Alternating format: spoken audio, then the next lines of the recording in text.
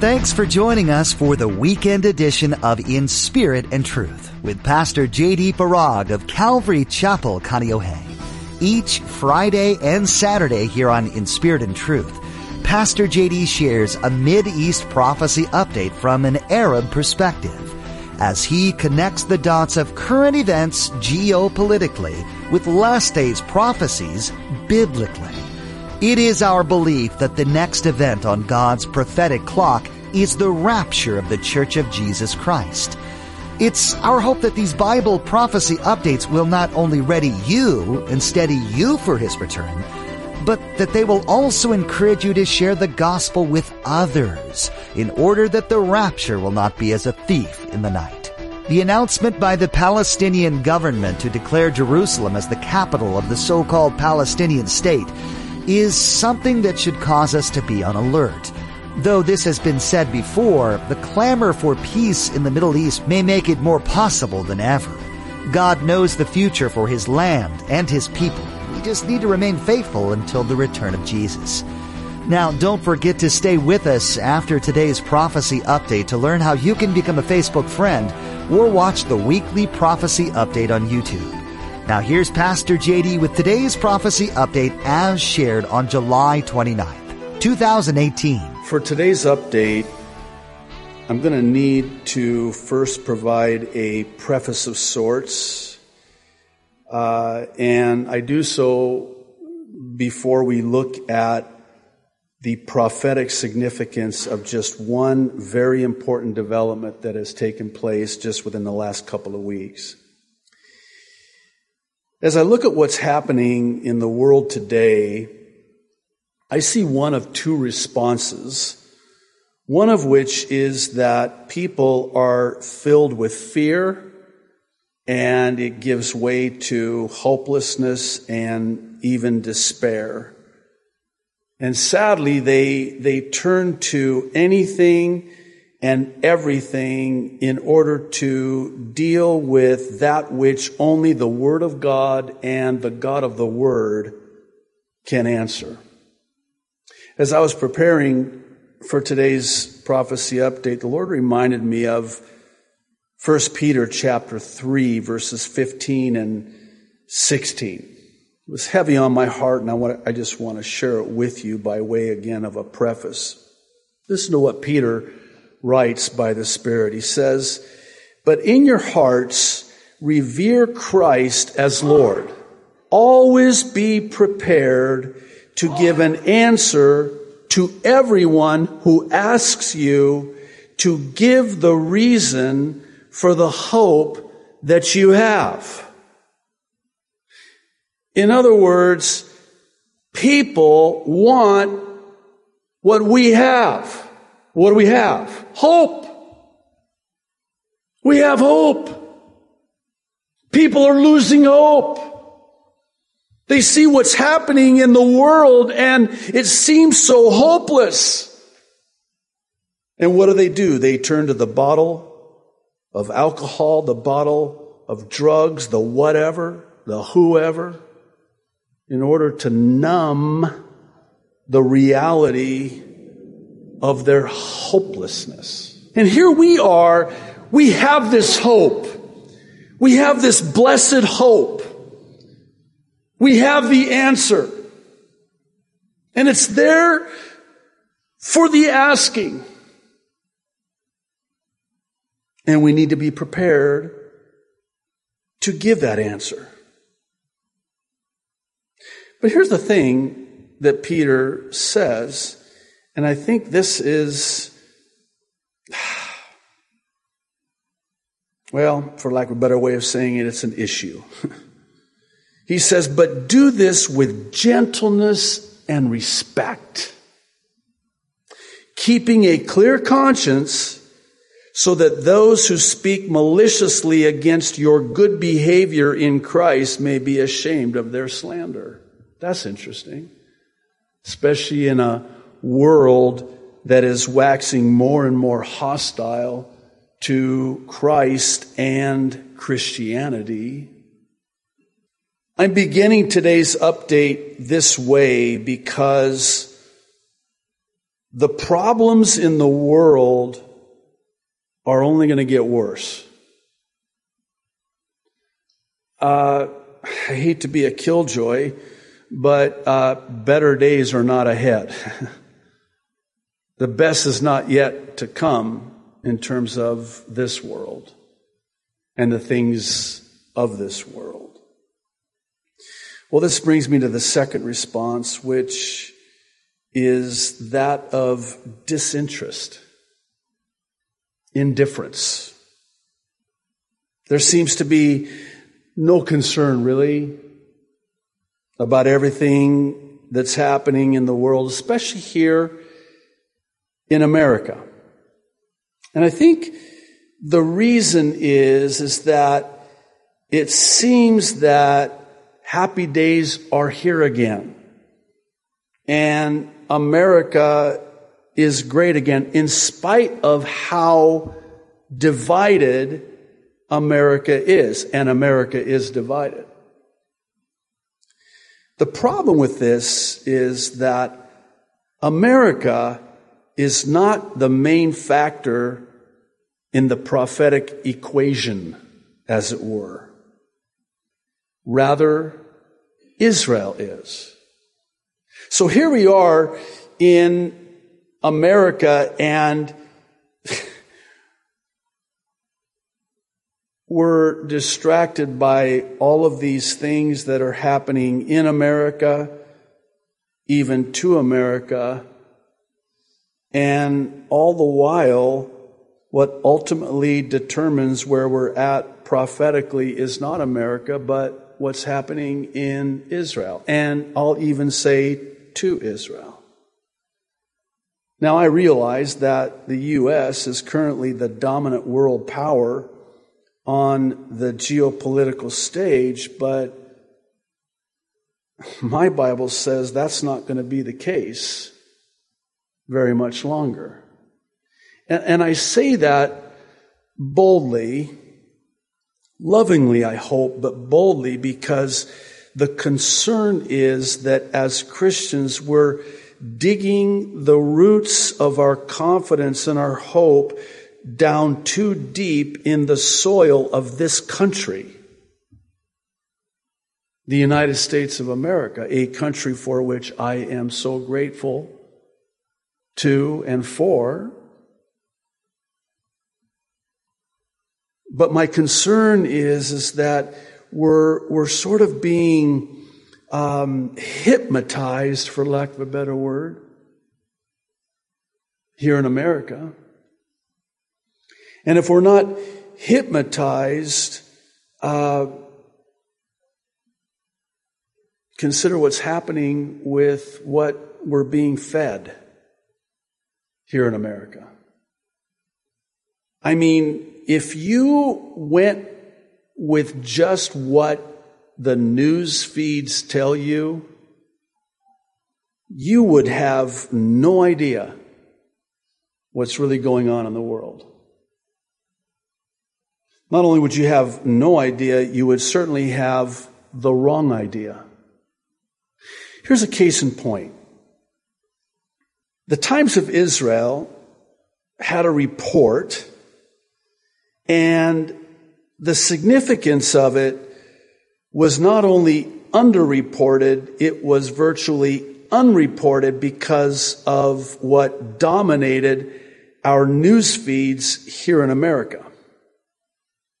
I know I've said this before, I'm going to say it again, but it's my belief that everything that we're being fed on that news feed is all a distraction and a disruption, and it's creating confusion over what really matters. And what really matters is what's happening in Israel and to Israel. And case in point is the approval of the Jewish nation-state law. On Thursday, July 19th, Knesset members approved a controversial and long debated law that officially defines Israel as the Jewish nation state. The law, for the first time, enshrines Israel as the national home of the Jewish people. In the final text of the law, there are basic principles which, among other things, state that, listen, the land of Israel is the historical homeland of the Jewish people in which the state of Israel was established. Furthermore, the capital of the state, Jerusalem, complete and united, is the capital of Israel. Okay. So what's the big deal? What's the big deal?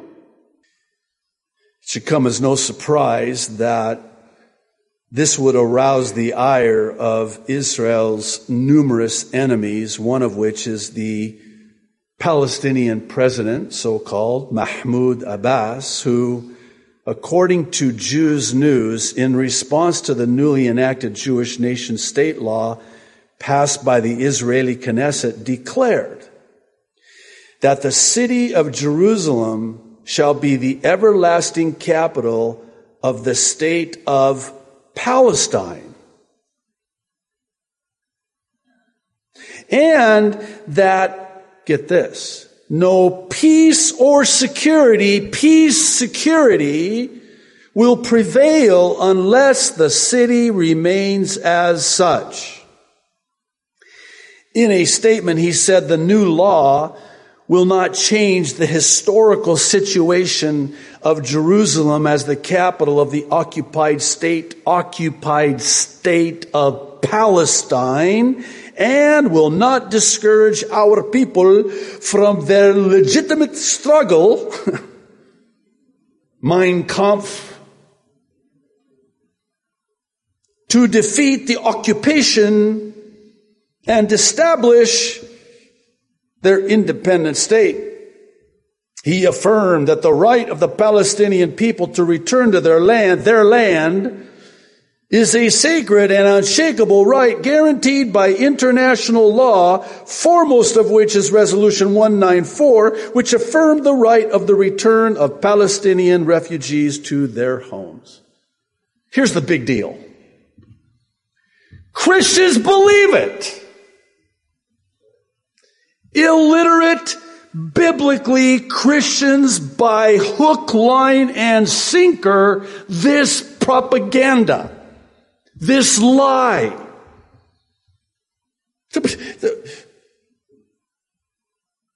By the way, let me see if I can at least set the record straight on this so-called Palestinian refugee lie. My parents immigrated legally to the United States of America in 1963 to flee Islam back then in the Middle East.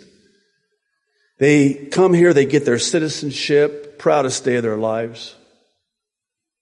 And then they began to sponsor many of their family, sisters, my aunts, brothers, my uncles, their parents, my grandparents, into the United States. Now, my mom's mom, my grandmother, was actually born in Nazareth, pre-statehood, in Israel. And they, my so-called Palestinian family, left Israel not as refugees, but of their own volition to Jordan. They were not kicked out. They were not removed. They were not forced out of their homes as refugees. They left of their own volition. And by the way, let me say that the Arabs, and I say Arabs deliberately, in Israel today would rather be with the Jew than their own people. And so this is just a lie. I don't know how else to say it. These are all lies from the father of lies, and the purpose of these lies is to distort the truth of God's word. Here's the truth. The land belongs to Israel. Jerusalem is the eternal capital of Israel, and God has an everlasting covenant with Israel. And as such, God has a prophetic and redemptive plan for Israel, which will be fulfilled after the rapture, which takes place before the 7-year tribulation. That's the truth. That's the truth. And you'd be hard-pressed to proclaim that truth in a world today that is believing the lie. Interesting. 2 Thessalonians chapter 2, the Apostle Paul said, because they've rejected the truth, they'll believe the lie. God himself will send this powerful delusion, this strong delusion. Why? Because they've rejected the truth. I've heard it said this way. When you reject the truth, you open yourself up to the most bizarre of lies. When you reject the truth.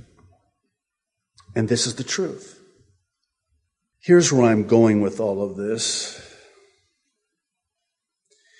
We have the truth. Right? And we have the answer. Right? And we have the hope. Now here's the question, and I'm not, please, the Lord knows my heart. I'm not trying to get up in your grill. I'm not trying to get in your face. I'm not trying to beat anybody up. But I do have to ask this question. What are we going to do with it? Are we going to bury it? Are we going to hide the light under a basket? Or are we instead going to give an answer to everyone for the reason we have this hope?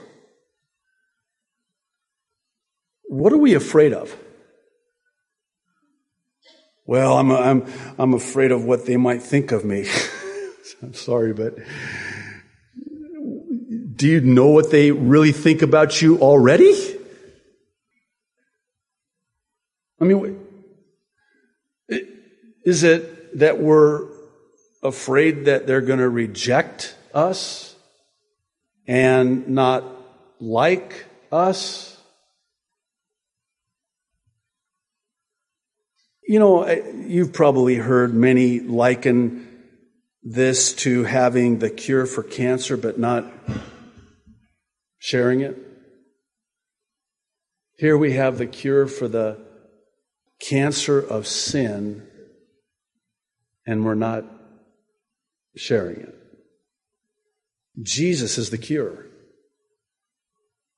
Jesus is the answer. Not just for the world globally, but for all of us individually, because Jesus is the way, the truth, and the life. I happened upon an interesting article in the Washington Times, of all places. It was in the family faith section of the publication, but it was about how the Bible remains a fixture in American culture and lifestyle. This, according to the State of the Bible report, which is an annual poll conducted by the Barna Group. Listen to this. The results show that despite shifting cultural trends, Americans still read the Word, and it remains a powerful, transformative tool in their life. 2/3 of Americans express at least, and I want you to listen very carefully to this, some curiosity to know more about what the Bible says. A similar number of adults, 63%, are interested in knowing more about who Jesus Christ is, the survey said. Just over half of adults who use the Bible in the past week, 53%, say they give a lot of thought to how it might apply to their lives. Oh my goodness. Did you hear that? They're curious. They're asking questions. They want to know more. Who's going to tell them more? Who's going to answer their questions, their curiosity? I share this for two reasons. First, I think we do err greatly in underestimating the power of God's Word. You know, all we have to do is broadcast the seed. The soil upon which it falls is not our responsibility. That's between them and the Lord. Some of it's going to fall on good soil. Some of it's going to fall on not good soil. But we're to broadcast the seed as the farmer broadcasts the seed. And the problem is we underestimate the power of one seed planted. The second reason is, as I just mentioned, people are feeling hopeless, and they're looking for hope. They're looking for answers. And we, as believers in and followers of Jesus Christ, have the answer.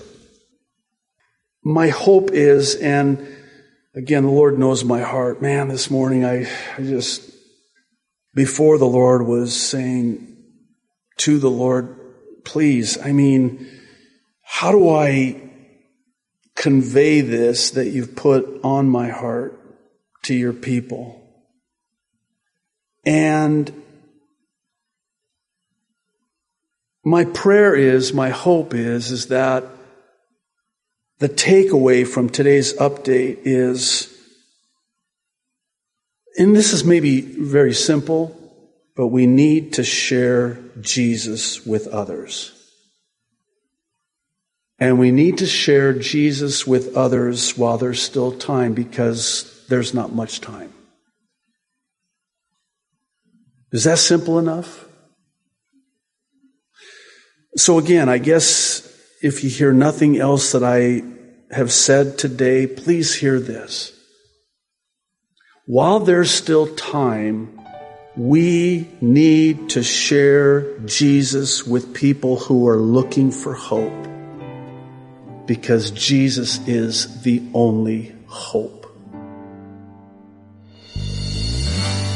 Are you ready? If not, you need to be ready, because our redemption draws nigh. This is what Jesus said about seeing these prophecies begin to come to pass in Luke chapter 21, verse 28. This verse speaks directly to the heart of the prophecy update that Pastor J.D. shares each Friday and Saturday here on In Spirit and Truth. The goal for each prophecy update is twofold. First, to equip you with information you need to live in these exciting last days. Second, to encourage you in your faith in the Creator of the universe. Every word in the Holy Bible is 100% true. We're seeing that fact being proven each and every day. We pray that you have been both blessed and challenged by today's prophecy update. And we do hope you join us again for tomorrow's conclusion to this prophecy update from Pastor J.D. Now, as I mentioned at the beginning of today's broadcast, you can become a Facebook friend with us by logging on to www.inspiritandtruthradio.com. We've provided a link to our Facebook page. Another great option to stay current with Pastor J.D.'s prophecy updates is to subscribe to the Aloha Bible Prophecy Update YouTube channel. The Prophecy Update YouTube channel has all the current updates that Pastor JD has shared, as well as an archive of past updates.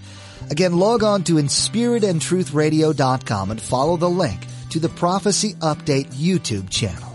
Well, that's all the time we have for today. Please join us tomorrow as Pastor JD concludes this prophecy update. That's next time on In Spirit and Truth.